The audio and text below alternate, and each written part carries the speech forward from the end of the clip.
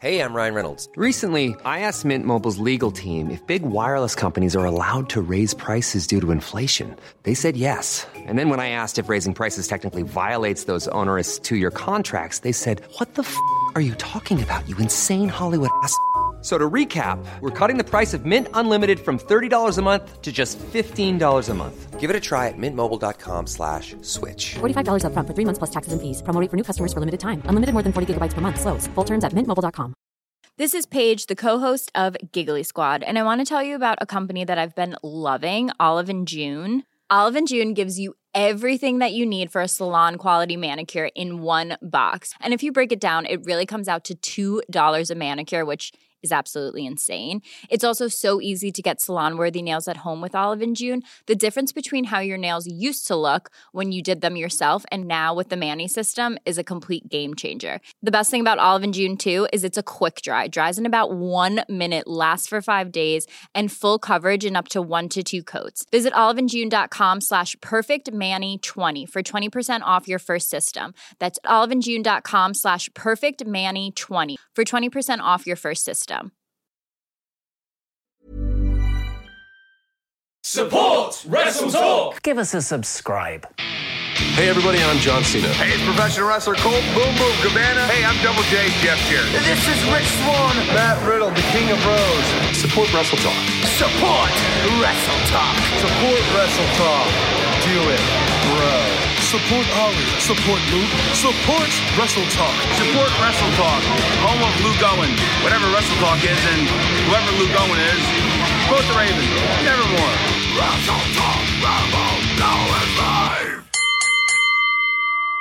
Hello and welcome to the Wrestle Talk podcast. I'm Ollie Davis and I'm joined by lukewarm Luke Owen. Hello. Hello, Swaff Nation, and a hello to you, Oliver Davis. How the devil are you? I did a horn effect. You did do a horn. I mean, it was caught. You didn't like it. Well, I was caught off guard because usually you would just say, and I'm joined by lukewarm Luke Owen, and I would jump in. But this time you decided to add in the extra. It's because I'm excited to see you. Oh, thanks, mate. All right. I'll dial it back next time. No. It's absolutely fine. I'm excited. We had because we had a meeting together yesterday, which we don't often get to do, just you and I. We decided to meet up 10 minutes before said meetings. We could go over the finer points of things. And what we ended up doing was just chatting for 8 of those minutes about our weekends and stuff. And it was genuinely quite lovely.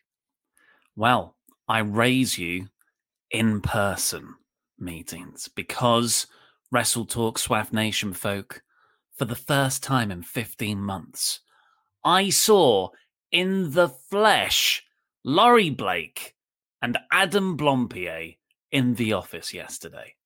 Wow. You did. Very exciting. Wow. How was meeting those two for the first time? Because obviously I've seen them a couple of times throughout the pandemic, because I've done films with them at drafts, and then we have stayed there after hours for a few drinks. Yeah, you did that. So I've seen you once twice, I suppose, because I picked up some kit from you and then dropped that said kit back, which would have been last September. It was ages ago. Yeah, it would have been when we were sort of like half allowed to do that sort of things. When our government would like relax the rules for the first time, so that would have been the last time I saw you. But I saw Laurie and Adam when we did the last draft record, which I think was in October. It was just before or maybe November, just before the third big lockdown we did. Well, I realized when I saw them, Laurie looks like Laurie. Very familiar with Laurie. I've known him for 5 years, and what I've done in those 5 years is take him in as a complete person, not just the part that appears on Zoom. So I'm like, I know what Laurie's legs look like. You know? Yeah. I know what Laurie's head looks like connected to the rest of his body. Yes. I realized I don't know that about Adam because we only worked with him for 6 weeks. Yeah. And then the pandemic hit. And now I'm just used to seeing him in the sort of fantasy booking desk mode. Adam with Wrestle Talk is very much like AEW Dynamite episodes of AEW. You know, when we hit that period of time when it was like, oh man, there's actually been more COVID era episodes of Dynamite than there have been episodes of Dynamite with fans. And like, I think that AEW have actually still got quite a ways to go before they catch up with themselves and there's more episodes with fans than there were without. That's what Adam is to this channel. Like, I've met him, I don't know, a handful of times prior to us going into lockdown. I've had more interactions with him over Google Meet than I have any other way of interacting with him. But one of those interactions right at the start was him singing the Scrubs opening theme tune to us all, which was... Oh, yes. How much closer can you get? Exactly. We went out for karaoke. We all did National Express by Divine Comedy. Mm-hmm. I had that on the playlist. So I had my in-laws over at the weekend, and we had the playlist on in the background, and that song came on. And I just happened to mention, I was like, oh yeah, this is the Office anthem. Like, this is our basically company-wide anthem. This song is absolutely amazing. I don't think they could have cared any less about the song itself. And just, I was hoping, because the conversation was flowing, and it was flowing quite nicely, and we were all just chatting away. But I was kind of in the back of my mind hoping they were all just going to shut up for the second verse, so we can all do like enjoy the. And it's hard to get by when your ass is the size of a small country. Everybody sing. Yeah, we should really stop trying to sing over these calls. But it's hard. It's wanted difficult. To do this last week, like peeling back the curtain, folks. Ollie messaged me last week being like, we should open the AEW show singing Cult of Personality. Well, and you were like, look, there's this YouTube guy, and they've done karaoke things together. Look, it's really easy to do live over it. And I was like, Ollie, the very first comment says this is pre-recorded, and they've just synced it all up together. Yeah, that was an immediate roadblock that plan hit. You know, it's like I was like, look at this door, guys, look at this door. The answer's through the door. And I open it up, and it's one of those trick doors with a wall in the frame. But yeah, to get back to the point, because I don't want to get away from this. Yes. Sorry. Yeah. Adam's body does not now fit his head. No. You know, when you hear, like, you just hear a podcast or you listen to the football commentator, and it's weird when the voice matches up with the person. Like, it never quite fits. Takes a while. That's what Adam's like with the rest of his body.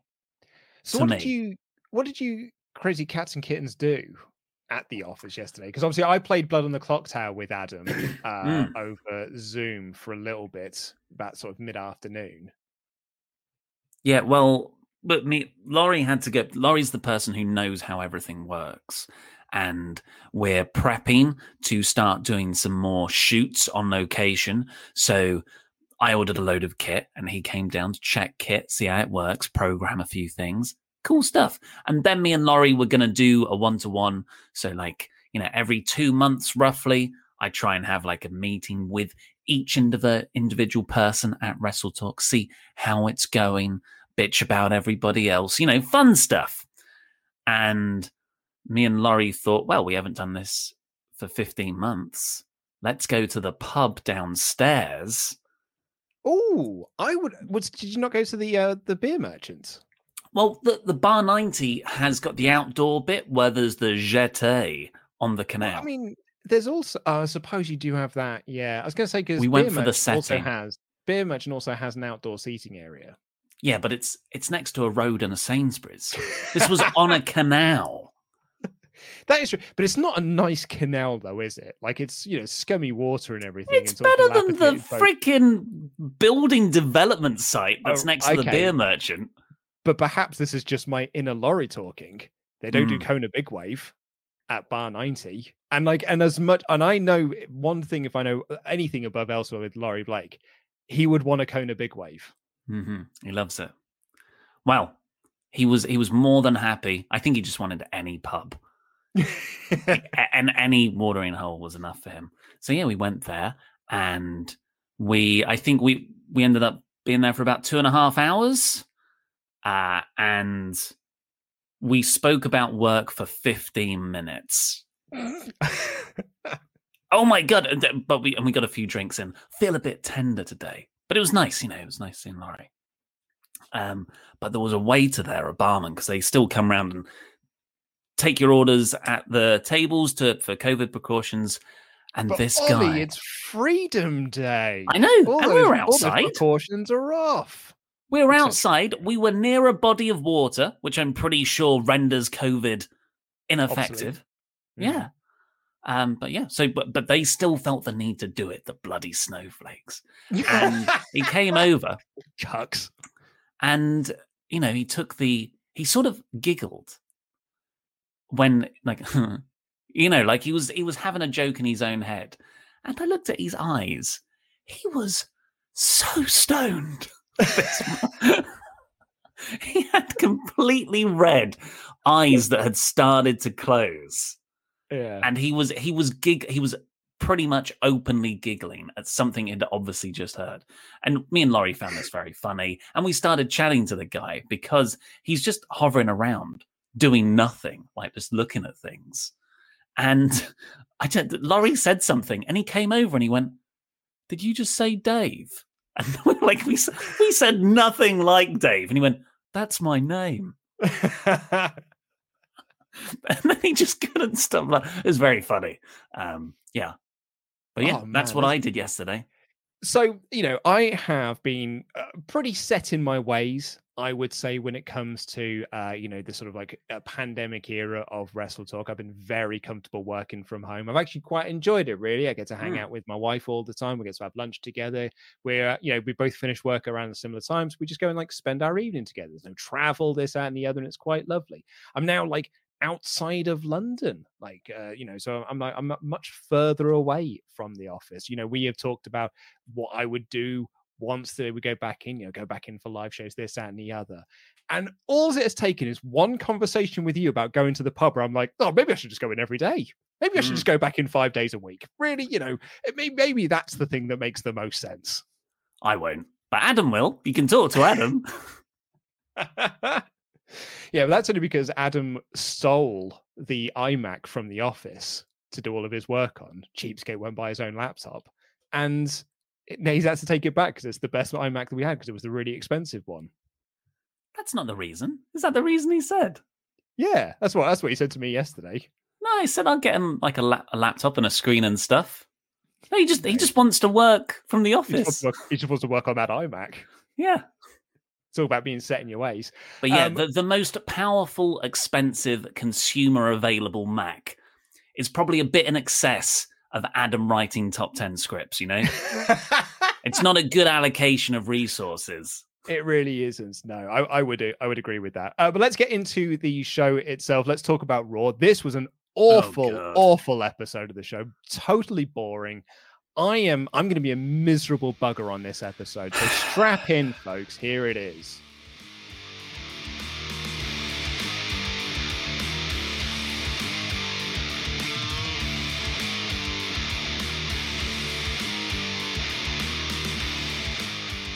A WWE turning on Nikki, almost a superhero. Already. Nikki ASH. I'm Ollie Davis. I'm joined by Lukewarm Luke Owen. Please give this channel a subscribe, the Wrestle Talk podcast channel, for all of your wrestling podcast reviewing needs. We stream every day pretty much, reviewing all the major wrestling shows with a bonus news show on Friday, which is getting rave reviews. So please do subscribe, enable notifications for all of that.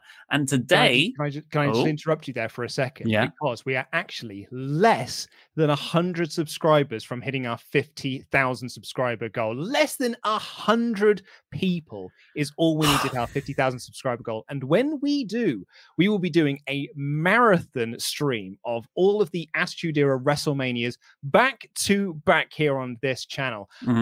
Because I know how close we are, I started putting together some timings of like how long it would take us to do.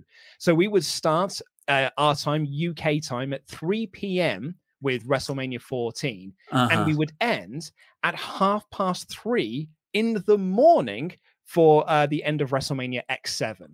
And I'm going to put this out on Front Street now.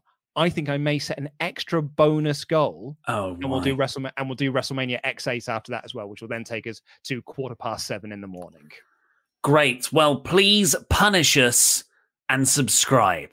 or maybe unsubscribe if Luke's going to keep adding pay-per-views to this bonus stream that we're going to do. But yes, we're so close to 50,000 subscribers. Do that. And also, WrestleTalk.com/support. Get your Ultra Chats in there. We'll read out every single one over $5. But first, we have to talk, unfortunately, about Monday Night Raw, which like last week's was bad. Overall bad, because, you had Keith Lee returning, but then losing in his home state. You had Karrion Kross, NXT champion, being jobbed out by Jeff Hardy in under 2 minutes. Like, just insane creative decisions. But you also had some good things. Nikki ASH cashing in her Money in the Bank briefcase. It was exciting. It was a very newsworthy show with a lot of questionable, very damaging creative decisions. What this week's had was just damaging creative decisions and boring segments. And the same segments. Yeah. Oh, yeah. I'm going to put this out on Front Street now, Oliver Davis. The second time I've used that phrase on this show, because I'm as uncreative as Monday Night Raw is. I'm going to put this out on Front Street. That's the third time. You are high as a kite to give this show 2 out of 5. Higher than Matt Riddle on his best day. This episode sucked massively. It was an awful 3 hours of television. Hated pretty much every single segment on this show, bar a handful of good moments. And sometimes it wasn't just hate. Sometimes I was just massively bored. And I'm not alone in all of this, because the crowd were bored as well. One of the things I think we've taken for granted. One of the things we've taken for granted from the Thunderdome was piped-in crowd noise, which meant that every match felt like a crowd was invested. And then when you watch a live crowd and you watch Eva Marie and Doudrop wrestle Natalya and Tamina to absolute crickets, it's hard to watch. Really, really hard. And they had 3 matches like that in a row where the crowd didn't care. Poor old Karrion Kross and Keith Lee come out to absolutely no reaction whatsoever, and then just wrestled to nothing. I've had louder reactions to wrestling matches where there have been 10 people in the audience in a gym hall with no names. With Billy Gunn was the only name on the card, and he pulled out. Was it Billy? It was Billy Gunn. Yeah, Billy Gunn pulled out at the last minute. And Billy Gunn sold 9 of those tickets. So it was bad, man. Really, really bad. I hated this show quite a lot. I'm going to put this out on Front Street. Right on Front Street. What a set up a shop there. And I said this is going to happen. I'm surprised it happened so quickly. And what I think the next step is dissenting chants. Because none of the crowd have yet gone, boo. Although there were some boos for Nikki ASH. We'll get into that very shortly. But there's been no CM Punk chants. Because I think the fans are still like, this is a novelty. Like, we're just happy to be here. I thought that feeling would last through the summer easy. But on Raw, it's already like, we've already got 5 weeks into the bad version of the audience in 2 episodes.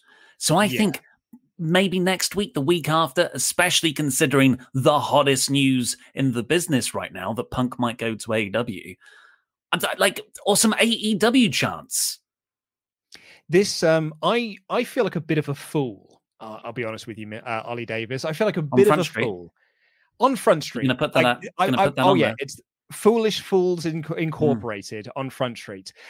Because about 2 months ago, when WWE announced they were having fans back in the arena, I said on this very podcast, oh, mate, we're in for a rough go of it. Because they're not going to do anything exciting on this show now until fans get back into the arena. They're now saving all of their good stuff until fans get back, and that's when they do the big reset. Idiot that I am. They're just a bad wrestling company that makes a bad wrestling show. Because this is a bad wrestling show made by a bad wrestling company. Shall we get into this Nikki ASH stuff?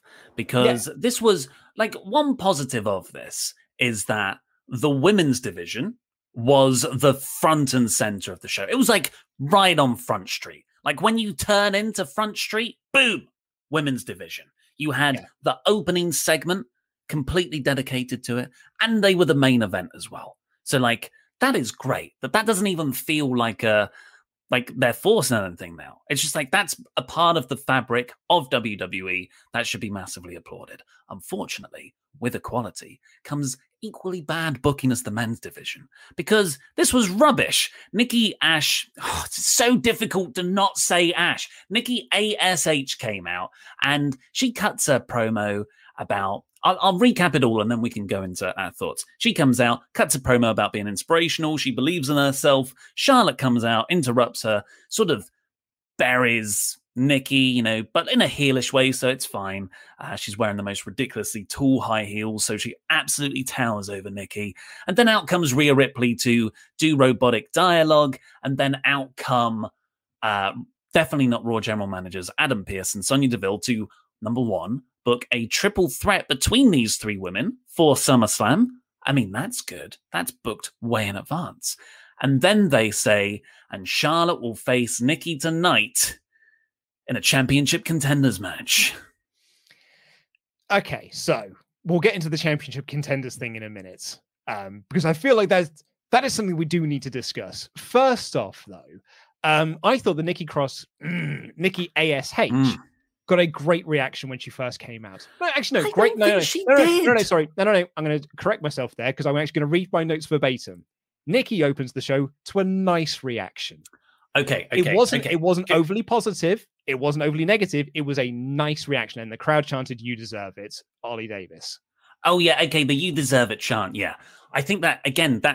We all like Nikki as a person. She comes across very affably. She's always been that sort of wrestler who we all think can do more, but is consistently underpushed. And now they've given her this character, so I think that was cheering for her as a person, not the character. Right? Okay, that's interesting. Yeah. But because the character does not deserve it. It's been 6 weeks and has really done nothing but flukes. Yeah. Also, it now makes less sense because she's the champion. Yes. That this is the crux. Anyway, also in her entrance music, I've listened to the entrance music upload on YouTube. It's not there.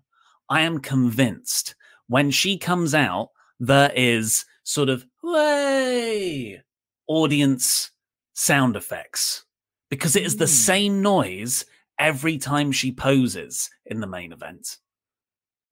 Like pew pew, or all the little sound effects that Kevin Dunn loves to play around with his big soundboard. I think he's got a audience cheer, like left over from the Thunderdome things, and he's pressing the button because if you haven't seen, folks, the reports are Nikki's getting booed at house shows. And she was booed in this promo too. I don't think she was booed in this promo. I think that's unfair. There was a boo! There was a boo-boo! There would have been a boo. Also, I would say as well, there are conflicting reports coming from those house shows as well. Meltzer said that he was getting reports from people that said she was booed at house shows.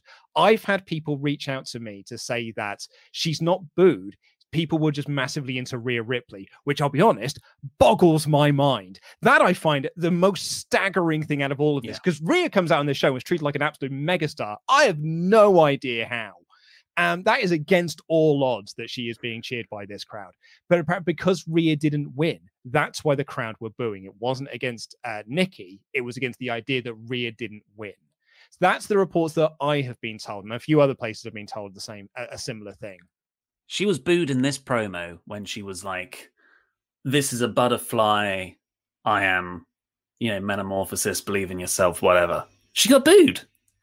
Do you know what? I'm willing to believe you on this one, because I'll be honest with you. When Nikki ASH came out for her promo, I wrote in my notes, Nikki opens the show to a nice reaction. Crowd chant, "You deserve it." Charlotte Flair interrupts. Rhea Ripley comes out next. Sonya Deville and Adam Pearce make a triple threat for SummerSlam. Then I went and I did some push-ups and some squats and some sit-ups, waiting for the rest of the segment to play out. Because do you know what? John Cena, Goldberg, not the biggest returns we've had in the last 2 weeks. Predictable opening segments that go 20 minutes and could have been done in 5 are back on Monday Night Raw because the fans are here and that's what we deserve. So the character issue with Nikki here, she won the Money in the Bank, which, fine. I think as her character, you should cash in and announce the cash in. She is almost a superhero. She is the bluest of blue-eyed white meat baby faces. At least that's how I interpret the character. You know, she's cutting these very sincere promos. Believe in yourself, and if you too could one day be a superhero, if you just, and she's so humble. She's not even saying that she is a superhero. So I think you should announce that cash in advance if you're truly going down that route. But you know, she cashed in. Cool. It was a fun moment last week. The follow-up here, she is still saying, I'm almost a superhero. And boy, wow. God, if I just believe in myself, this no longer works when you are the Raw Women's Champion. Exactly. Because what it does is it says you are an undeserving champion who has fluked everything. You still have to prove yourself. If you still have to prove yourself while holding the belt, that's a heel gimmick. So it doesn't work for me as an adult. I think this, you know, I like Nikki, but I don't care if she came up with it herself. This character is not for me. I don't think it's a good character, but you can argue it's for the children. But it's not working for the children either, because it's not giving you a consistently moral message. The problem that WWE have got, you know, and Sugar Shane Helms said this himself on Twitter the other week, moments matter more than anything else. So last week, we had a lovely moment in Nikki ASH cashing in Money in the Bank and winning the title. That is a good moment. Problem is, it undervalues everything that the character was trying to be. We were sort of like, I had someone say to me in the comments last week, it was like, oh, I think you've inflicted upon Nikki Cross that she doesn't think she's quite a superhero yet. But I was like, no, literally her gimmick is she is almost a superhero. People walk up to her and be like, you're a superhero. She's like, no, I'm almost a superhero because I'm not good enough yet to be a superhero. So the idea with her being Money in the Bank is that she could be like, well, I have got the Money in the Bank, but I'm not ready yet to cash this in. Once I believe in myself enough and I am a superhero, that's when I'll cash in. That is a lovely story that you can tell over a period of months of her slowly believing in herself. And that is a storyline we can all get behind. But because they have to have the moment, she has to cash in 24 hours after getting it, winning it in effectively a heelish, fluky manner, and now is a crap champion who gets beaten in her very first night as the champion. Well, that's it, isn't it? Like you could, she's won the championship, but she feels imposter syndrome. There's something there, maybe. And they book this main event for tonight, Nikki versus Charlotte. Last thing on the show, and Charlotte dominates her. Like this went 10 minutes, and Charlotte took 80% of the offense. And I guess like what you want to do is prove that Nikki can hang with her. And Charlotte at the end of it is like, well, I really underestimated you. You are a superhero inside. But that's not what happened at all. Charlotte beat her very easily, barely an inconvenience. And Nikki's got the worst finisher. I hate that I'm ragging on Nikki so much. It's a top rope crossbody. She might as well have a double axe handle. That's a Vince McMahon special. It was The Rock's finisher when he was making him the big blue-eyed babyface as well. Randy Orton's finisher when he came in as the big blue-eyed babyface. Vince has got a boner for a top rope crossbody as a finisher for babyfaces. He bloody loves it. I'm fairly certain he gave it to someone else relatively recently as well, within the last sort of 3 years. Amos. Yeah. I'm also taking that kind of bump. Nikki jumps off the top rope, crossbodies Charlotte, but Charlotte kind of rolls through, ends up on top. Not a roll up, no hanging on the tights. And it's a 3 count. Yeah. And I just thought, if like the finisher itself is so weak that to then get beaten by this even weaker counter to the finisher, where there's no like out where you can say, but she cheated, she held on to the tights or something. I thought this was an awful showing, kayfabe wise, for Nikki. Yeah, it was a terrible end to the show. Like a flat as ass finish for this. Like it got over like a fart in a church, and it was just it made Nikki look bad. Didn't make Charlotte look good either. And they've got this massive raging hard on now for this championship contender thing, which I'll be honest with you is just it's just a fancy word of saying rematch. Like, it's basically a way of being like, oh, they've rebadged it, you fool. So we can't get mad at them doing rematches now because they're doing championship contender matches. And there will be people that will be like, well, AEW does this. And because they pointed this out to Sean when he did his show with Denise on the Fightful review. And Sean made the point, it's like, yeah. And they've had like one person win in 2 years as a wrestling company win one of those matches. Raw have done 8 of them in 2 weeks. And have already had like 2 people win them because they just like to run these ideas into the ground as quickly as humanly possible. So now championship contender doesn't mean anything because Charlotte already had a match announced at SummerSlam, then had a championship contender match. What's she contending for? And guess what? We got out there another fucking rematch next week, which they'll just rebadge as a championship contender. Balderdash. It's maddening. It is John Maddening 94. I hate this company and I hate this show. So the finish was flat, but the show didn't end there because, like, you know, right, that they had that era of SmackDown where they kept like finishing about 7 minutes too early, and Kevin Owens just went out and cut a promo on someone, and you're like, cool. This is kind of what happened here because Charlotte wins. Everyone's like, well, that sucks. And then Charlotte gets the microphone, cuts a promo on Nikki. Nikki gets the microphone back and is like, well, I challenge you to a match next week because this is the direct quote, I showed myself I almost could have won. The Raw Women's Champion said that. She's the top champion. And so she challenges Charlotte to this match, and Charlotte's like, yeah, okay, let's have that match then, and then clobbers her. And I'm just there like, the match is already happening. This is a championship contenders match. We've had 3 of them already in the night, and the idea is you get the rematch with the title on the line. So we're getting, we were always going to get this match. And Charlotte, no one's saying, well, and you better put the title on the line, because they can't, because they've already booked the triple threat for the title at SummerSlam. It's just, this was terrible writing for a program. Also, just to make you even more mad, it is the 4th or 5th pay-per-view we've now had with Charlotte Flair and Rhea Ripley fighting over that title. If people want to come into my mention and be like, man, I think Raw isn't as repetitive as you make it out to be. Go back and see how many pay-per-views we've had in a row where Charlotte and Rhea Ripley have fought over that smacking title. It's a bad show, and I feel really bad for Nikki in all of this because I think they have done this character a massive mischief. Mischief. It's a good wrestler name. I think she used to wrestle for Ring of Honor. Yeah.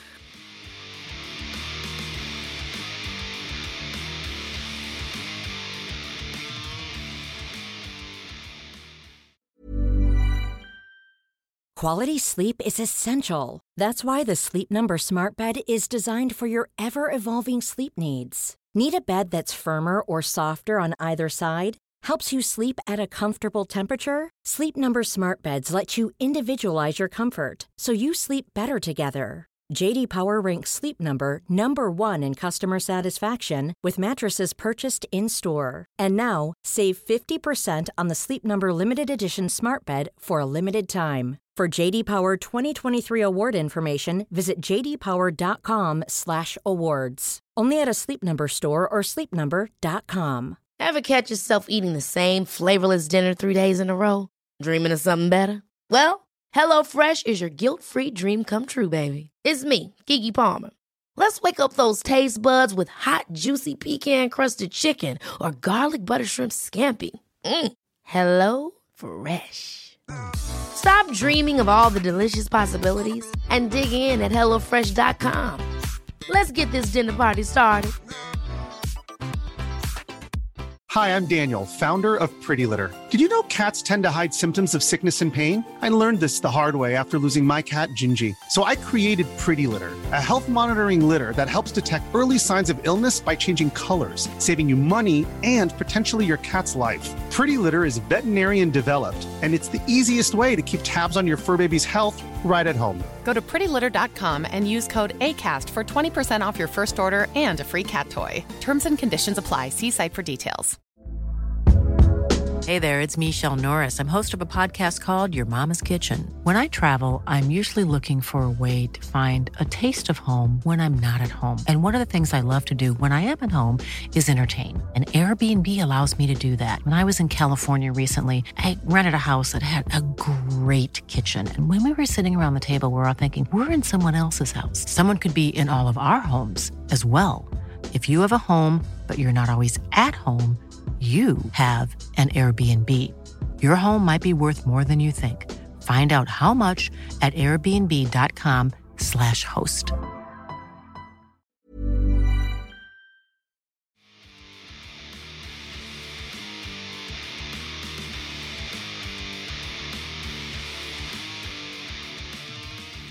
Anthony Velasquez says, this company does not know how to book baby faces. Also, what a bad Raw by a booking standpoint.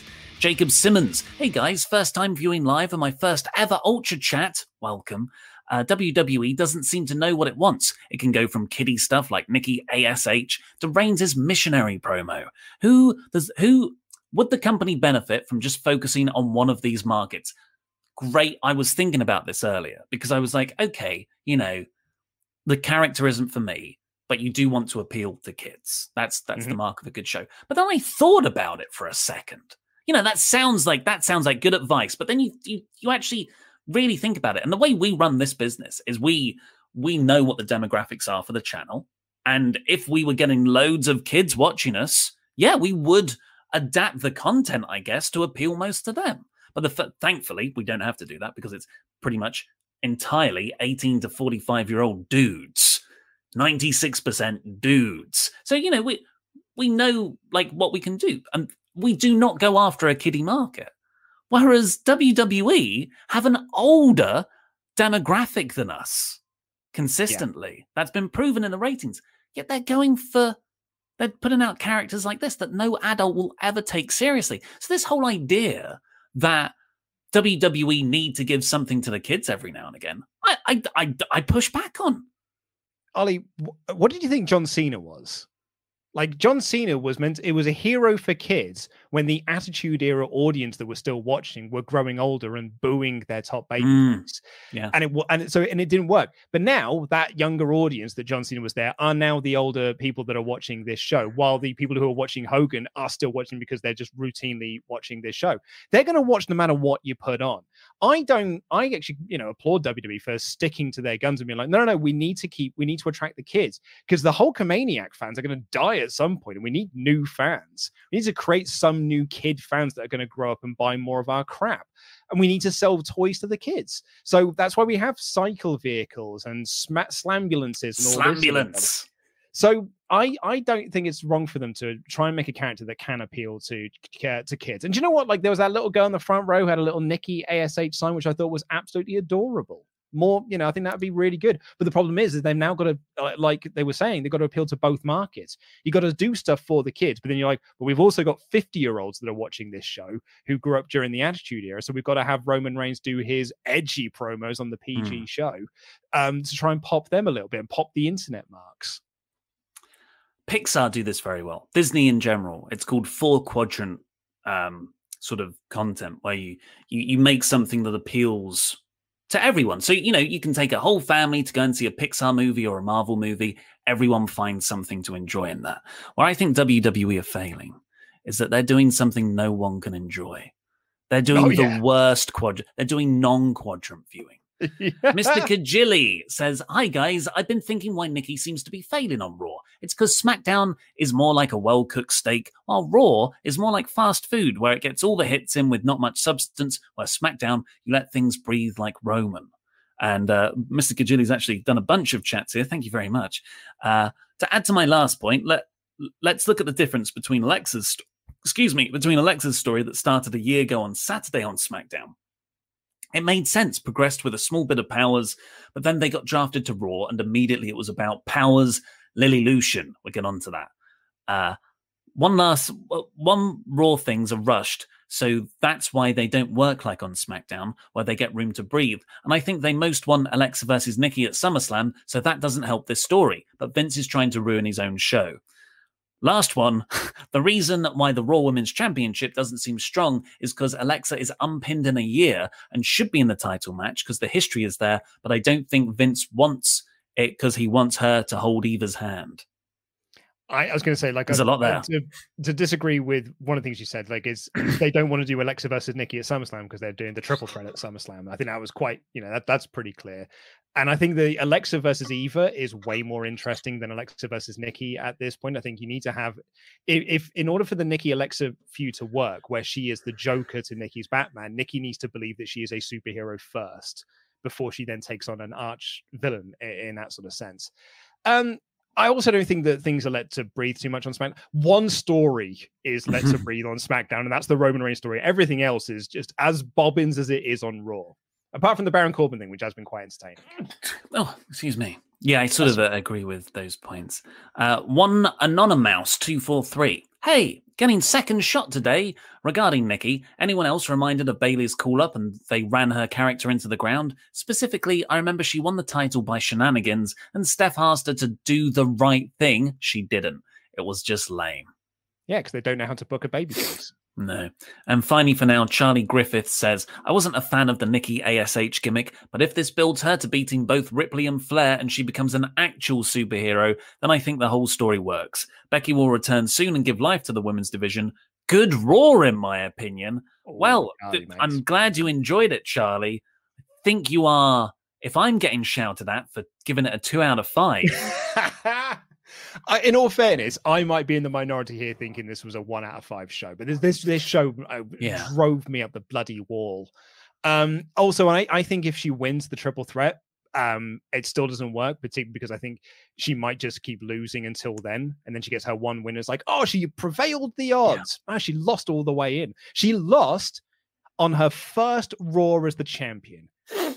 That kind of thing sticks around. Same with Karrion Kross last week. Did Karrion Kross look better coming out this week because he lost to Jeff Hardy with Jeff Hardy cheating? No, he came out looking like a complete joke. Yeah, I think that story only works if Nikki hasn't won the title. And Nikki, you build the story around Rhea and Charlotte are going to do it again. And like everyone's like, no, we don't want to see that. And Nikki has the briefcase and she's like, I want to join that match. And you build it around that story. And then she wins the title at SummerSlam to become a superhero. That's the story. Great. Not this where she wins it right away. Oh, God's sake. Yeah, but Ollie, give me a this company. Give me a this company. Ollie, we got the moment. And sometimes the moment is what matters.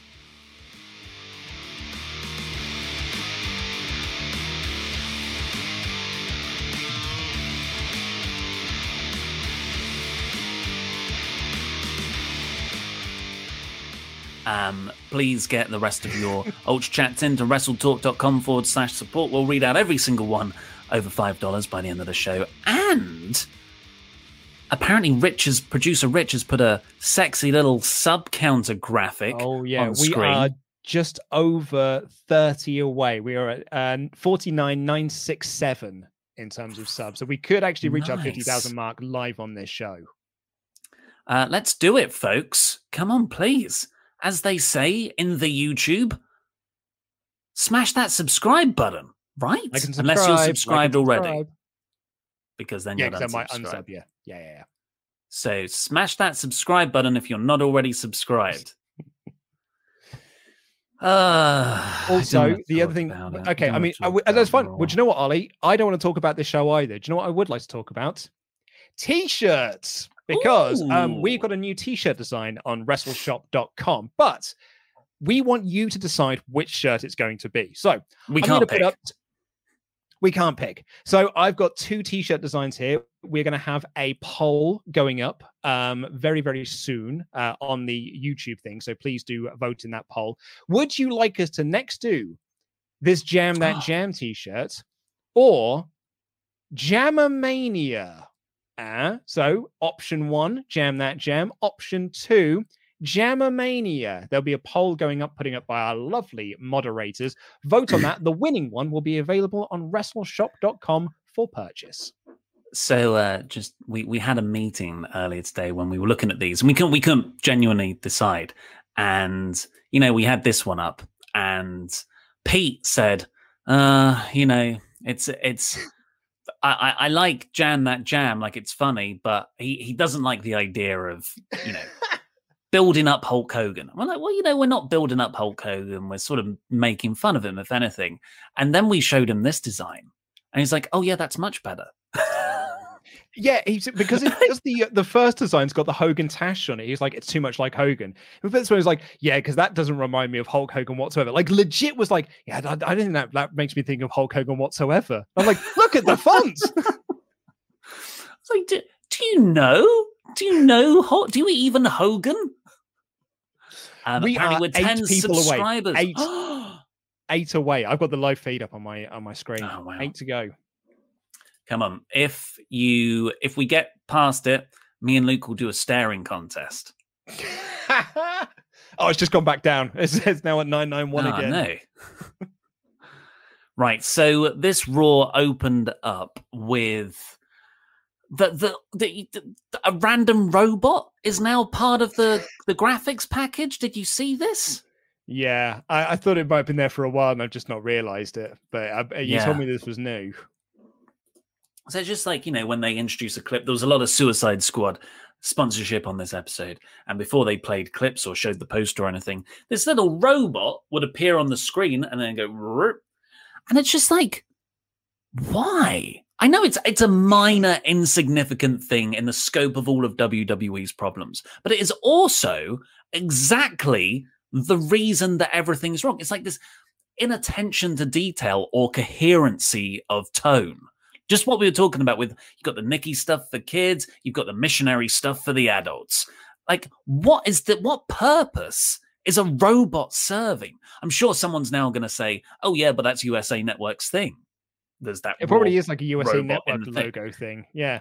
In which case, whatever. But wouldn't it be better to have like an animated wrestler? Or like Bobby Lashley? Just give me the moving people graphics. I'll be honest, I didn't really care that much care that much about it. I think it would be a more accurate term for this. Okay, we've passed the amount. What did people want? Yay! Don't be like that. We just passed 50,000 subscribers, you miserable sod. Yeah, but then you added another pay-per-view. Well, no, I haven't yet. I will do as an extra bonus goal, but we have to get to that extra bonus goal first. But yes, that means we are going to do all of the Attitude Era pay-per-view, Attitude Era WrestleManias back to back. We're going to do it on a Sunday. We'll work out all the dates and all the details and everything. Not everyone will be doing. I'll be doing all of the episodes, so don't worry. I'm the cool one here. But we'll have a lot of fun doing it. It's going to be about 12 or so hours stream, so that's going to be a really, really fun time. I'm super looking forward to it. Could be more, could be up to 15 hours if we do include X8 into this. I've seen someone in the comments said, why didn't you include WrestleMania 19? That's an Attitude Era show. Oh, it is not. It very much is not. I don't even think X8 is. I think X7 very much marks the end of the Attitude Era. We'll try and do it in the office, I think. Then we can all be together. We just all need to be double vaxxed first. So staring contest, that's what the people want. You want to do it? Are you sure they want a staring contest? You sure that's I'm just going by one comment. What are people saying? Dance chopper? What they want is this.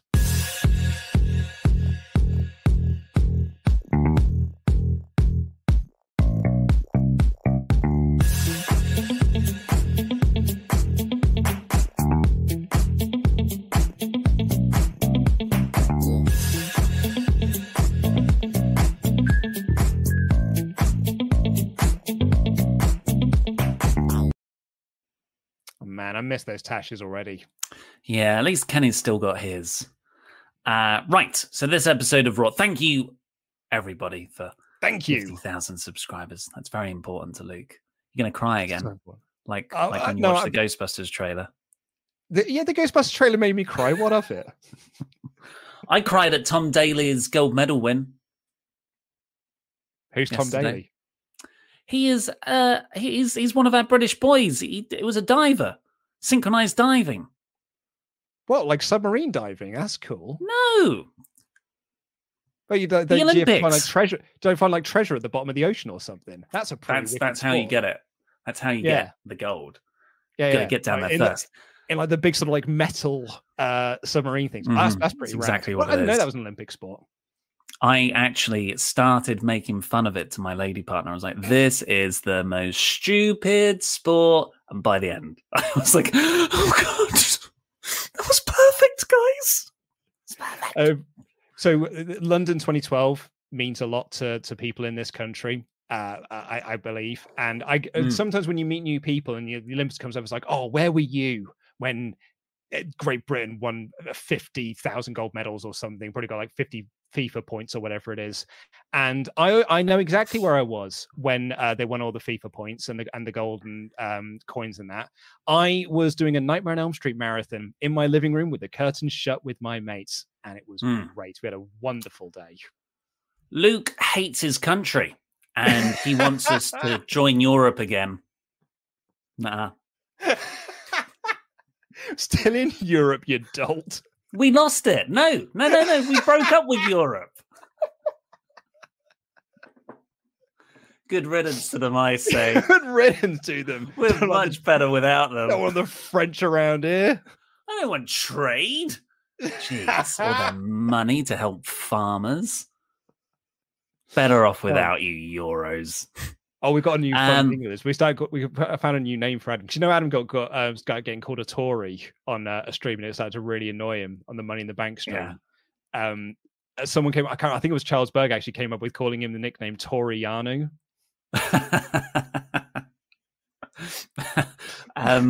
Sorry, this is. Look, I don't want to talk about Raw. You remember that there was me and Luke. If you didn't watch it a few weeks ago, we had a genuine heated disagreement about the guy who put a flare up his bumhole. And you said it was like disrespectful and loutish. And I was like, it's funny. I didn't say it was disrespectful. I said it was dumb. You said like, also, oh guys, God. There's a pandemic on. There's a pandemic. Sort yourselves out. And the heat will scare the COVID away. So have you seen that he's done an interview? No. I'm trying to find it. He effectively said he had no. I can't find it. I can't find that. I just searched flare bumhole. So like, I don't know why the results haven't been worse actually. So they did an interview with him. Oh, here it is. Yeah. So the England fan with a flare up his bum in Leicester Square. So he was doing a sort of handstand, and they put a flare in his bumhole and they lit it. The culprit was unrepentant. Charlie Perry, a 25-year-old roofer, told the paper he regretted nothing.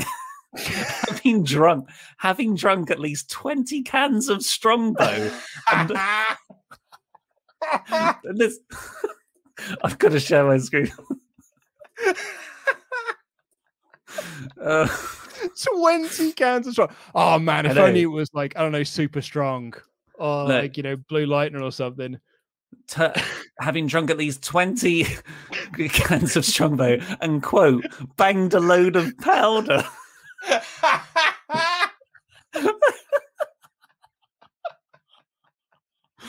Look at the Guardian trying to intellectualize this. Perry's relaxed tone reveals a lot about the mindset of the modern football fan.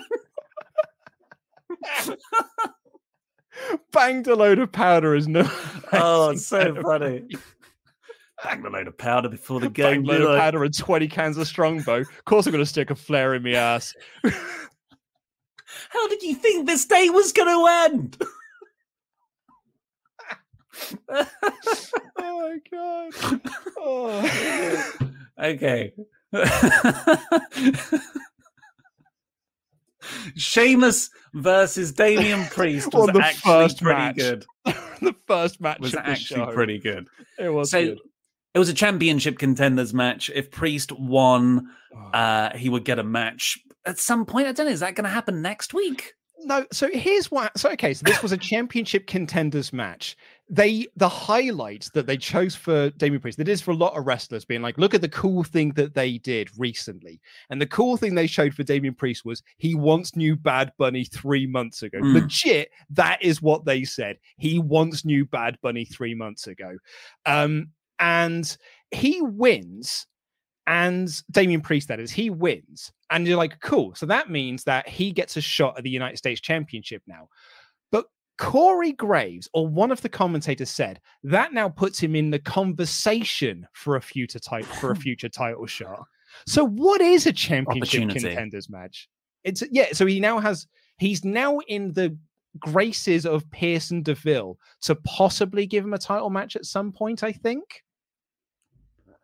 It makes no sense. They've just plucked this championship contenders word out of thin air, or phrase rather.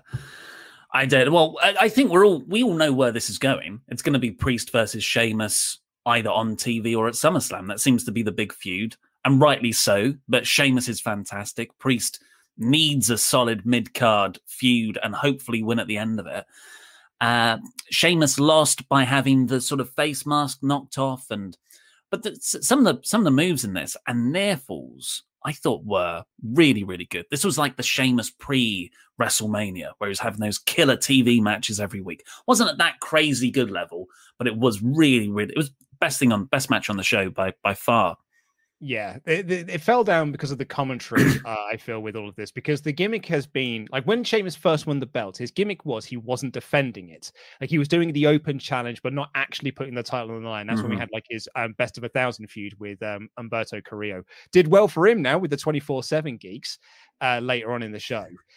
But then he got injured. Like, he legit, like, broke his face, right? So then he couldn't actually wrestle. He wasn't cleared to wrestle. But they're still peddling the idea. Byron Saxton still peddling the idea. Well, Sheamus just would not defend his championship. He's not an honorable champion. Corey Graves, the heel commentator, was like, he was injured. He wasn't cleared to wrestle. That's why he wasn't defending the belt. But Byron, because Byron has to be the babyface, be like, oh, well, you know, he wouldn't defend the belt. What an awful champion he is. And it's like, well, no, he did the right thing by not defending his title while he was injured. Yeah.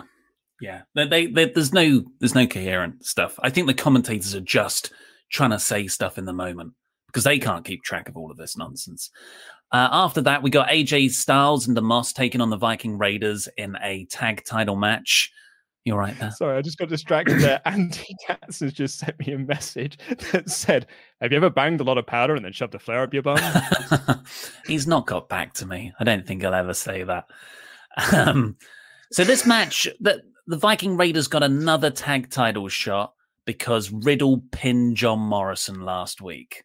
Or Correct. One of the Viking Raiders pinned John Morrison last week. But whatever, it didn't need to happen. It's a repeat match. They've already been beaten. They had a game plan of trying to isolate AJ Styles, probably the smartest thing you can do. But Omos got in, squashed him, and AJ won with a 450. Yep, tall man.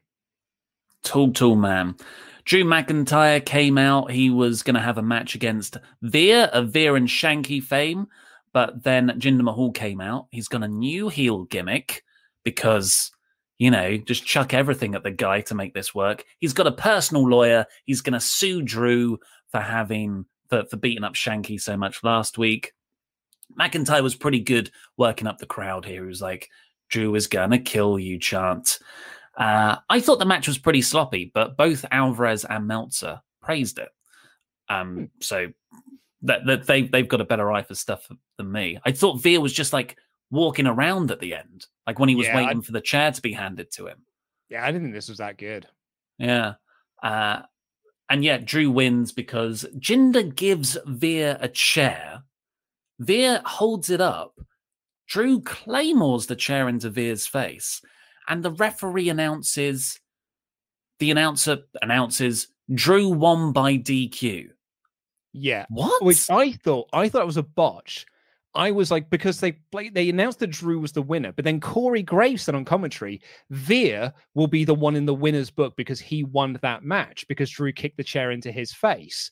And I was like, well, yeah, that's what makes sense because Drew used a weapon on Veer. And so it should be Veer won by DQ. So I went to WWE.com and they said, no, Drew won by DQ. The finish makes no sense. Doesn't make any sense. No. Also, why can't if you're going to have Drew be the winner, why didn't you just pin Veer? Are we protecting Veer all of a sudden? Did you have an aneurysm because you didn't have enough DQs on the show? It's like, well, we've got to have at least one DQ. It's Raw, for God's sake.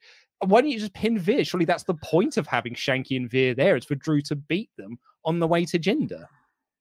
I've got no answer. It makes no sense. This is not the way they usually do it, and the way they usually do it is dumb anyway.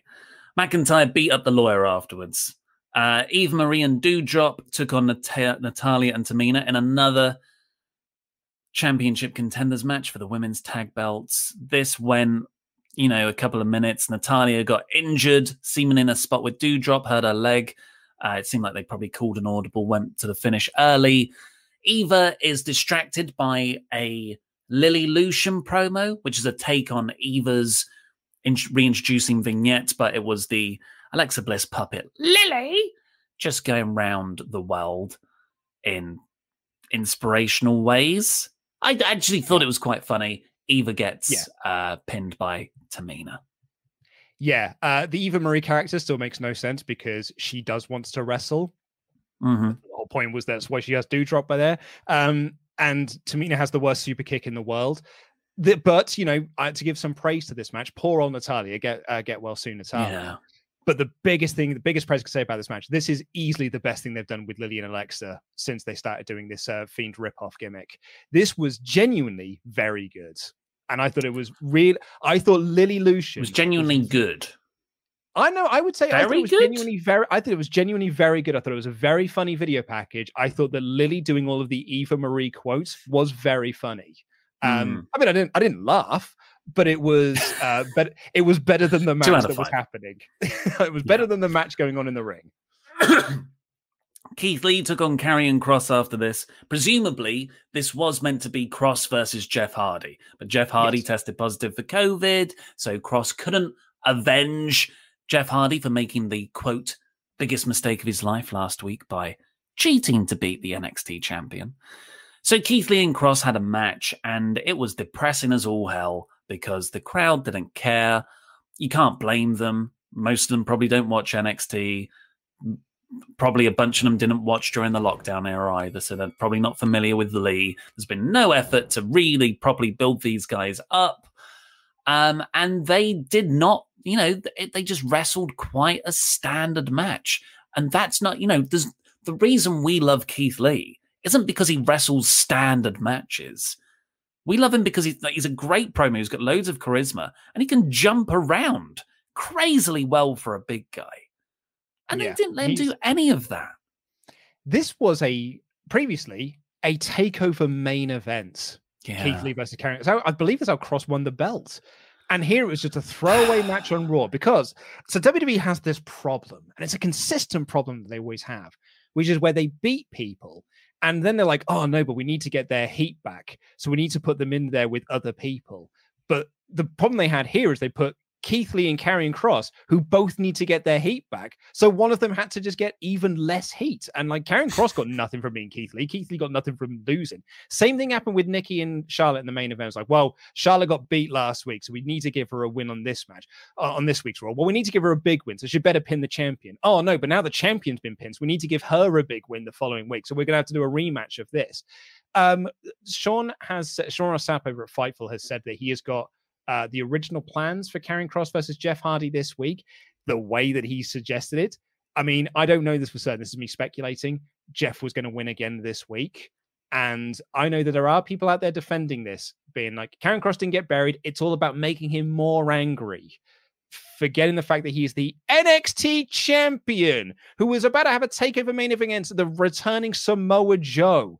Don't be beating him in 90 seconds by Jeff Smeggin Hardy on TV. Bad decision. This didn't help either. Do you think Lee has hate? No. Do you think he's being... Apparently not. Sean said that it's nothing to do with hate. It's just, I don't think Vince sees anything in him. So that's what this is. What his lot is now. This is what Vince sees him as. He's just a guy on the roster. I just have to give a shout out to Jimmy Smith, the commentator, who within the first 30 seconds of this match said, and I quote, "This one has lived This one has lived up to the build.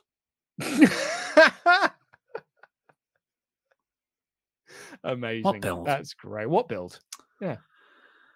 We got a recap. We got so many recaps of last week's cash in, but that's good because they're trying to make it feel special. Nikki cut another promo for the kids backstage, and then I'm not into that, whatever. But then Rhea came in, and oh my god, her delivery, her dialogue is awful. She's horrendous. So bad. She might be a worse actor than Eva Marie, and I don't think you could get any lower than Eva Marie last week. The problem I got with Nikki's promo here is that it's all the same stuff that she said at the top of the show. And later on, Charlotte Flair does a promo, and she said exactly the same thing that she said at the top of the show. So it was actually a complete waste of time. Do you know how low Eva Marie can go?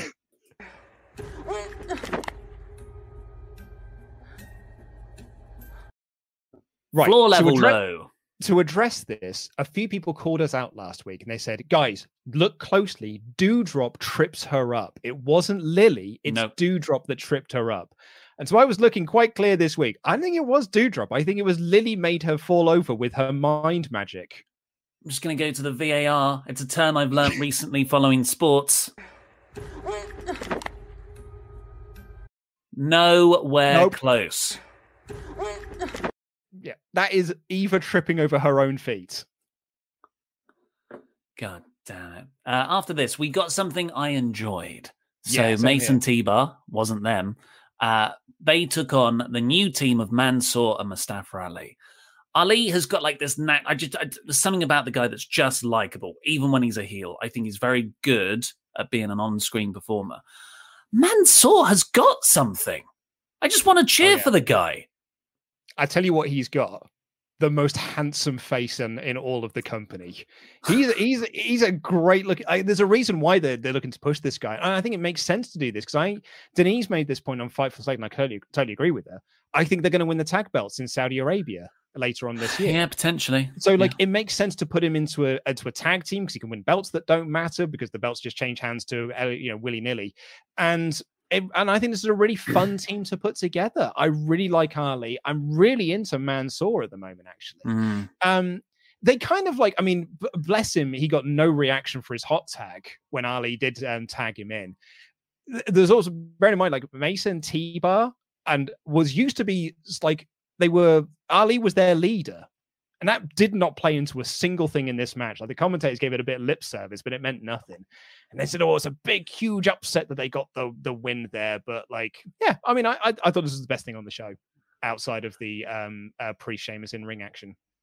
I'm just seeing a lot of comments who are like, "Actually, there is someone more handsome than Mansoor in the company," and I agree.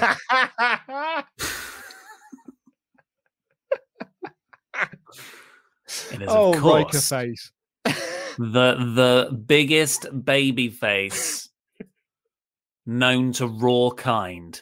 Where was he on this show? What are they? Are they trying to sink the ratings? Well, Elias wasn't on the show, so there's no one else for him to face. Mansoor did this really cool thing. One more bit on this. They got the surprise roll-up win as well. So yeah, it feels like they're building them to something. But it is hard to get invested in anything in this company because it could derail even next week. 3-week pushes are even too long now.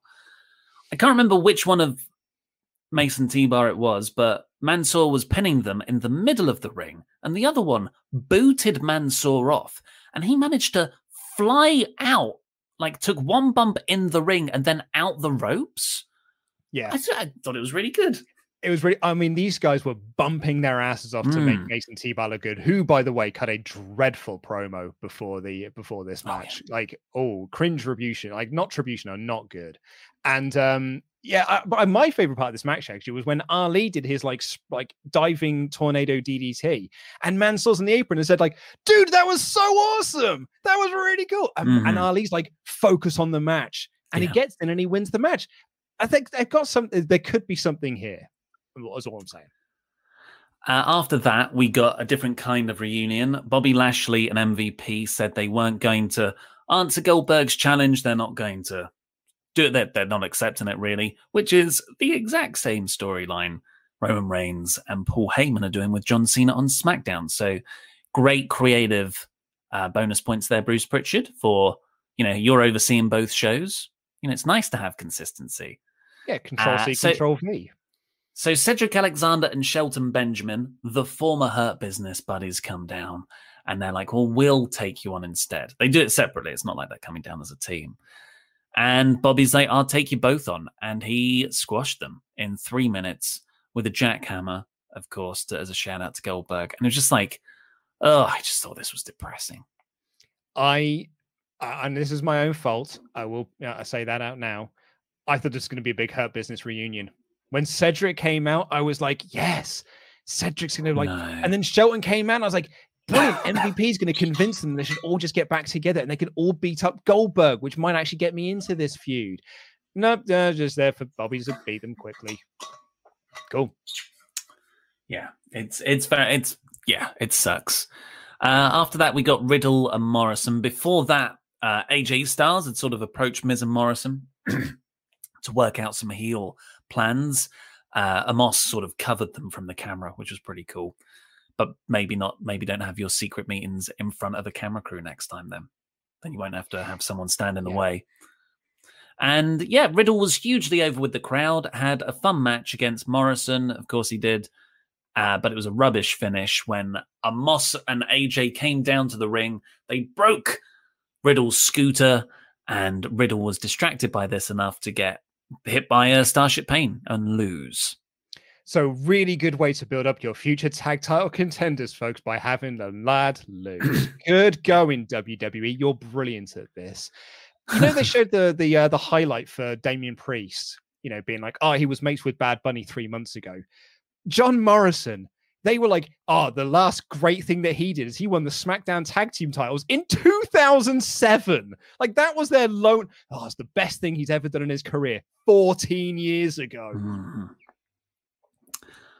So it looks like we're on the road to Amos and AJ versus Riddle and Orton for SummerSlam. I'd assume this is like the start of their feud, moving away from the Viking Raiders. They can beat up Riddle, and Orton is currently being advertised for the 2nd of August, which is next Monday. So he can return and save him. That's what they were saying up here, because Riddle got beaten up by AJ, mostly AJ after the match, and the crowd were chanting for Randy, but there was no Randy there to save him. So, I mean, yeah, if it were me, I'd have probably had Riddle win, because you might actually create some momentum off the back of that. But this company doesn't know what it's doing, so he lost. This is the last bit we're going to cover of Raw, because then it was the main event, which we've already done. R-Truth came out for a match against Reginald for the 24/7 title with a microphone headset on. Sure did. The one he, usually he's got a mic that he holds to do what is up over there, what is up over here. But no, he just had like a call center headset on. And he kind of not narrated his match, but just gave oh, you're over there now. Okay. Hey, buddy. It's bizarre. Yeah. So I wrote here, Truth has a headset to provide commentary. Crowd dies. Reginald has 0 comedy timing. He wins. Oh man, Carrillo is now part of the job squad. That was fucking shit. Luke. Swear jar emojis. Get the emotes out there. I don't know, this was awful. I thought it was one of the better things on the show. Oh man, this was rubbish. I'm not saying it was good. I'm saying it was one of the better things on the show. Reginald, yeah, you're right. He doesn't have any sort of he's just not got the right facials for it. But man, can the guy jump. He can jump left. He can jump right. Did you see how he entered the ring? He jumped so high. How do they do that? He has a trampoline. It's like bloody Sin Cara. Say what? You're telling me that's a working jump? Thought it was a shoot jump. 24/7 goons, ran down afterwards, and he escaped them all with a jump. The man can flip. Wicked. Reginald can jump. But they put him in a comedy role, and he can't do comedy. So that's it's mistake number 1 right there. Well, that was Raw. I gave it 2 out of 5, but I agree with everyone. I think it probably should have been 1 out of 5. I don't think this was... It's weird because I think last week its lowest points were worse. Cross losing was an unforgivable thing. I don't think there was anything that bad on this show, but overall it was a more displeasurable experience. No, I mean, as I said, I feel like I'm possibly in some form of the minority here because we did have the community poll. They were in agreement with you. 46% thought this was a 2 out of 5 show. 24% thought it was 1 out of 5, with 23% thinking it was an average show of television. Yeah, I mean, I really did not like this show. I really did not get on with it. But like, I agree with you. There was nothing actively bad or damaging. It was just a really boring 3 hours of television. And at the end of it, I was like, this is a bad wrestling show. Just to clarify on the other poll as well, not to clarify, but to bring the poll to a close. Jam That Jam won with 71%, 29% voted for the Jammermania t-shirt. So this Jam That Jam t-shirt will be available on WrestleShop soon. And what I love about it is that it doesn't like remind me of Hulk Hogan in any way. So no, just like this Pete will be happy. Hello, what a guy.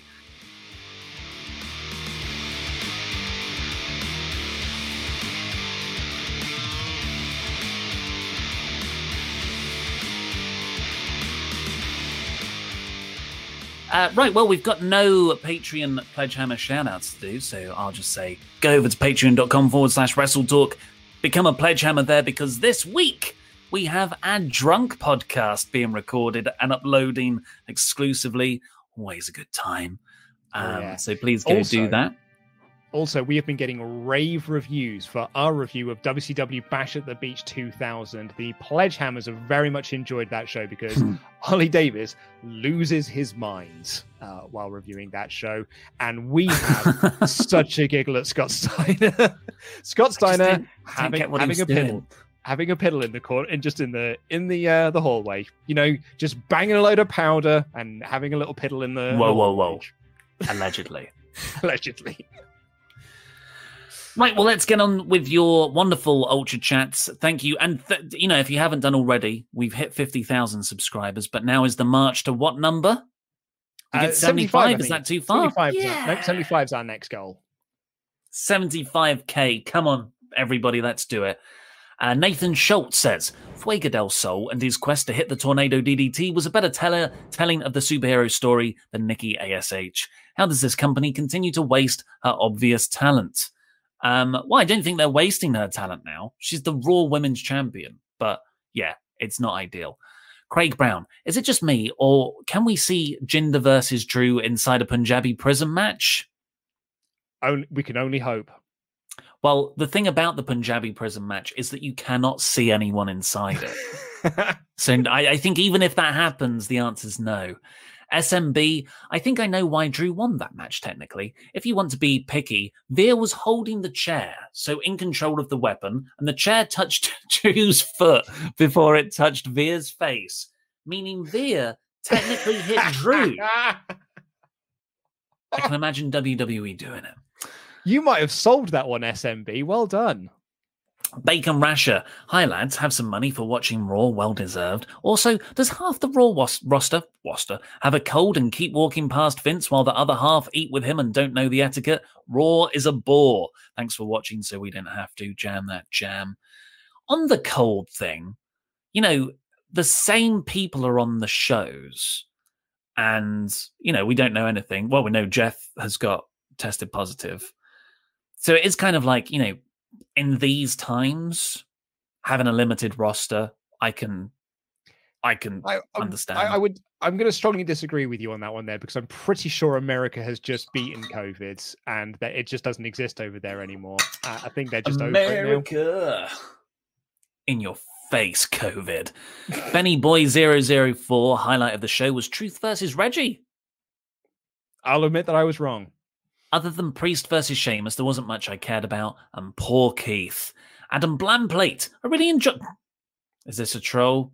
I really enjoyed last night's show. 5 out of 5. The Swaff Nation on Twitter really hit a home run. So funny, taking the mick out of a really bad show. Join the plate order. Fork, fork, fork, knife. Very funny. So they liked how bad it was. Prodby D-Matic. I think the crowd should start chanting, "This is boring," and chant "No more rematch." AEW. Chant AEW. That's the most fun.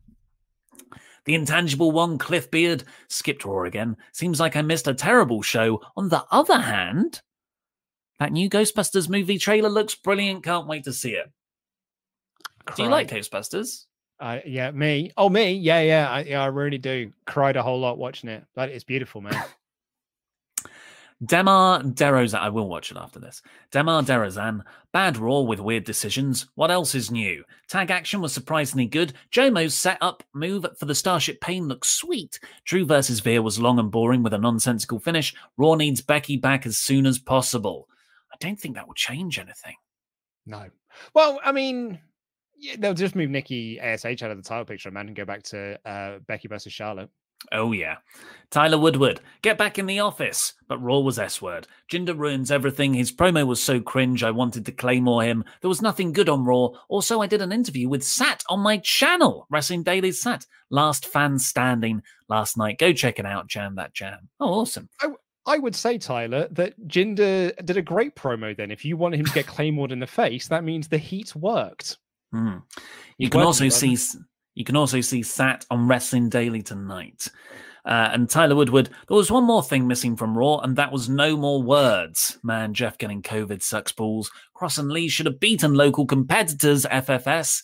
WWE let them squash local competitors. They are on the road again. Use jobbers to build up stars. Yeah, that would be much better. Hot tag to you. James Hanley said, I've said it before that the Thunderdome was the worst thing for WWE because it gave Vince control over the crowd. At the time, I agreed with you that it was better with no crowd, but it gave WWE an echo chamber of applause telling them what they want to hear. And he also adds, on the US version of Whose Line Is It Anyway, Drew Carey started the show by saying, where everything is made up and the points don't matter. Can this apply to WWE, where everything is made up and the wrestling doesn't matter? Yeah. Well, wrestling is all made up, but it should matter. Danny Average, the extent of my WWE viewing now is scrolling down the YouTube feed and realizing it's not worth watching, then watching Jay White on Impact. How long do you guys think they can go before you Stephen Larson this to maintain your sanity? Just to clarify, Stephen Larson still review Raw, but they do what we do. They watch it a day afterwards so they can like skip through commercial breaks and stuff. So yeah, they are doing what we do. If anything, we were the first to break. When we first started doing the reviews day after. Dried Chicken Without Flavor said, watching Monday Night Raw is like WWE spraying all of the chicken with water to get rid of all of its flavor. I can't eat that chicken, which is now dry and raw. Really embracing the username gimmick. Dard Train 24, Luke, the new Ghostbusters trailer just dropped. Are you excited or nervous? I am super excited. I thought that the scene with Paul Rudd and the tiny Stay Puft things was a disaster waiting to happen. But the trailer made me cry, so peanuts on the up. Zornice said, Midwest Marks podcast. Hey, Ollie and Luke. I've been watching for a long time and love all the content Wrestle Talk gives. Today is my golden birthday, and I would love a birthday shout out for my favorite podcast tag team. Can you please do this for him? Golden birthday? That sounds like Zornice is talking about someone else. Golden birthday. Well, you know Maybe what? Golden birthday is a thing. Your gold birthday or golden birthday is the year that you turn the same age as your birthday. For example, turning 25 on the 25th or 31 on the 31st. Oh. So I would have had mine on the when I turned 14. I can't. Oh man, I missed mine. Yeah. Oh, I missed mine too. Well, happy birthday, the Zornice or Midwest Marks podcast. Both. Whatever. Yeah. Fred Wurst. Yo, you're telling me loving this right here. Hello, gents. I've watched a minute of WWE programming since Goldberg Fiend. Thanks for your service you provide, watching and reacting to this lethargic, creatively bankrupt product each and every week. So we never, ever have to. Hashtag this company. Dried Chicken Without Flavor. Let's go Tempest. Let's go Tempest. His tattoo looks. Yeah, I mean, he does suck, but that tattoo's pretty rad, even though I think he overpaid for it. And Charles Berg. Lastly, with the poor review, let's get the dog up. Robin is a golden doodle who loves to walk with his dog friends. I have to be calm when I get him because he gets so excited he pees. I call him Happies. Nicknames, Robbie the Robot, Elf Boy, Rob Van Ham. Take care, you guys. There he is right there. I love Rob Van Ham. Yeah, he's a good little boy. There's actually the dog right there. Oh, Doggy, good. Well, thank you everybody for joining us for another crap episode of Monday Night Raw. Yeah. I like Thursdays. I like Thursdays when it's AEW. Yeah. It was not a good show this week. But yeah, hey, do you know what? Maybe next week will be better. Maybe. Me and Luke are going to bang a load of powder now. Stick a couple of flares up our buttholes. I mean, that's what we're waiting to get back to the office for. It's not to review this show. It's so we can bang some powder together and stick some flare up our jacksies. Is that what we're going to do for 75,000 subscribers? We can have a red and a blue one for the Wrestle Talk colours. Or do we do it with, we should do it with Pete, really. If we have red, we get Pete and Tempest in, and we'll do red ones, and they can have blue ones. We'll do a SmackDown versus Raw, war of flares. We'll charge at each other backwards so that our bums all hit each other and the flares will light up and stuff. Well, if that visual image isn't enough to make you subscribe if you haven't already, I don't know what is. Thank you to everyone who did subscribe during this stream, and subscribers in general for pushing us over the 50,000 subscriber mark. This channel's had a fair few rebrands. We passed it by 41 people. Oh, we must have picked up over 100 subs today. Excellent.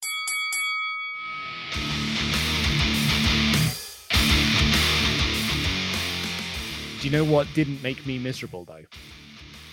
No. They just released the brand new trailer for Ghostbusters Afterlife. Is it good yet? I clicked on it so quickly to watch the trailer. I put it up onto my second screen so I could watch it in its biggest format possible. Taken straight from Twitter, so you know it's the highest of quality. Not compressed in the least. And I cried. So, legit tears streaming down my face of overwhelming joy. There were just so many moments where I was like, "Oh my god, this is the most beautiful thing I've ever seen," and I just cried. And the more it went on, the more I cried. It's beautiful, man. To steal a line from Clerks. What's so good about it? What connected with you? What resonated? Ghostbusters is a very important movie to me. It's my favorite film in the entire world. It's a film that means a whole heck of a lot to me. I have spent most of my adult life collecting it on various different formats and various different sort of bits and bobs and things like that. Less so the action figures and stuff, because I think pretty much once they stopped from the Matty Collector stuff, they've been a bit cheap and crap. Because it's mass consumed, mass marketed and things like that, and mass made, and it's just less good. But I am very much in buying it on various different formats. I've got it on VHS, DVD, Laserdisc, UMDs. I've been looking at some more obscure formats. There's one I might be dropping down about £100 on because it's a Japanese only for a thing you can't play. Yeah, it's like a video disc system thing. So I might drop 100 G's on that. I don't know, 100 G's. I'm crikey. That's good. That's a really lot of money. But 100 notes I certainly might do. Although my wife's not too keen on me doing that. Anywho, but the film means a massive amount to me. And this film, it is a sequel to that original movie, to the first two films. And it just they made two. I thought there was only the one with Kristen Wiig and Melissa McCarthy. See what Ollie does here. He tries to the original. Are there more? You don't even have to pretend like on this, because you have told me on several occasions you think the second one is better, because you went to a double screening of it at the Prince Charles, didn't you? Yes. And you said the second one is better than the first one, which I disagree with. I think it's just because I watched it a lot more as a kid. I didn't really watch the first one as a kid, but the second one seemed to be on TV all the time. But I think it's consensus that the all-female reboot is vastly superior to both. Mm-hmm. Is that which universe is this taking place in? The Feig-verse? No, the original, the Reitman universe. That's a shame. Yeah, not to say that the Reitman one is right, but it is set in the Reitman universe. It just sort of evokes all of the stuff that I love about it and love about that first movie. And it's yeah, it's Jason Reitman. It's the son taking over from the father. It feels like a passing of the torch. It's a reboot while being a sequel, which I still think is the best way to do reboots this day and age. It's probably the problem with the 2015 all-female one. And it was just so lovely. And I'm going to watch it again after this. I ran downstairs to tell my wife, tears streaming down my face. They've just released the new trailer for Ghostbusters, so I'm going to watch that with her later on because I had to come up here and record this. But yeah, it's just, it's the greatest thing. I cannot wait for the movie. And how does Chris Hemsworth factor in? Because he was, he is the best thing of the franchise, isn't he?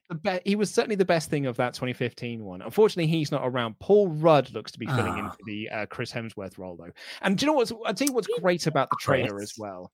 I'll tell you what's great about the trailer as well. They've replaced Thor with Ant-Man, which I would say is also a wise move, because I think the Ant-Man movies are better than the Thor movies. But that's only because there have been 2 good Ant-Man movies, only 1 good Thor movie. Controversial topic, perhaps. I don't know. I think I've already forgotten about Ant-Man and the Wasp. I could not tell you one that they shrink a car and they drive the car. They do. It's very fun. It. Yeah, pretty much. They did that in the first one as well. Because a lot of that sequel was like, hey, should we just do all the fun stuff in the first one, but again, and more of it. But they released a clip from the movie a couple of months back now with Paul Rudd in a Walmart where he's being attacked by like little miniature Stay Puft Marshmallow Men. And I watched that clip and I said out loud, oh no, because it's bad. It's real bad. I was saying this to my other podcast co-host Ash, and I was like, it reeks of Sony executives being like, do you know what kids love? Baby Yoda. Do you know what kids absolutely love? Yeah. Minions. Like they love little things that are smaller versions of big things. So do a small version of a big thing. There's a big thing from the original movie, Stay Puft Marshmallow. Do a small and do loads of them and have them make little noises because the kids love the little noises, and we can merchandise the crap out of it.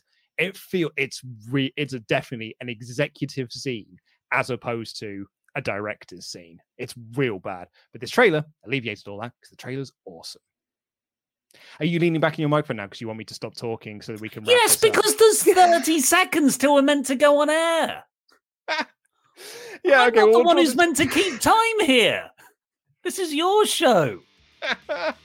And I love talking to you. Anyway, we're going to wrap this up. Thank you all so much for listening. Pete and Tempest will be back tomorrow with the NXT review. Then Ollie and I will be doing AEW review on Thursday. A good show.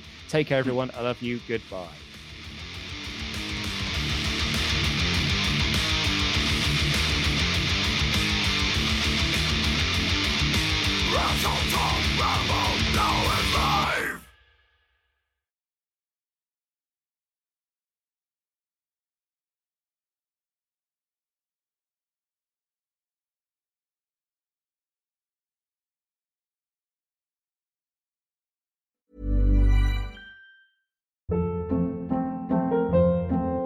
Hold up. What was that? Boring. No flavor. That was as bad as those leftovers you ate all week. Keke Palmer here. And it's time to say hello to something fresh and guilt-free. Hello Fresh. Jazz up dinner with pecan-crusted chicken or garlic butter shrimp scampi. Now that's music to my mouth. Hello Fresh. Let's get this dinner party started. Discover all the delicious possibilities at HelloFresh.com.